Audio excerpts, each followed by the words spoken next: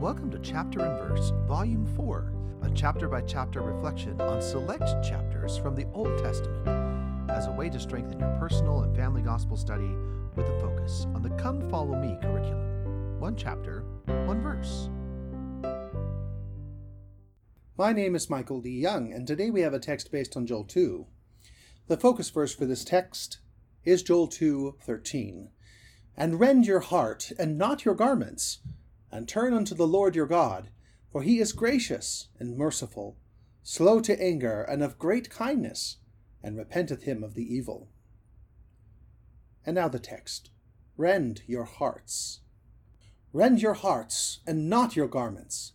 Lay your soul as broken there, that the Lord may yet assess them, and provide his healing there. Rend your hearts, and not your garments.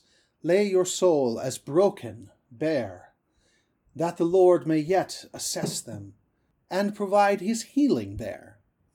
Now approach the great physician. Turn to him with faith to spare, that his workings may be fruitful, as you lay your feelings bare. He is gracious without measure.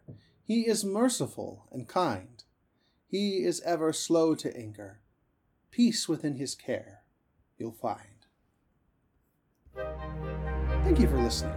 If you like what you hear, please share.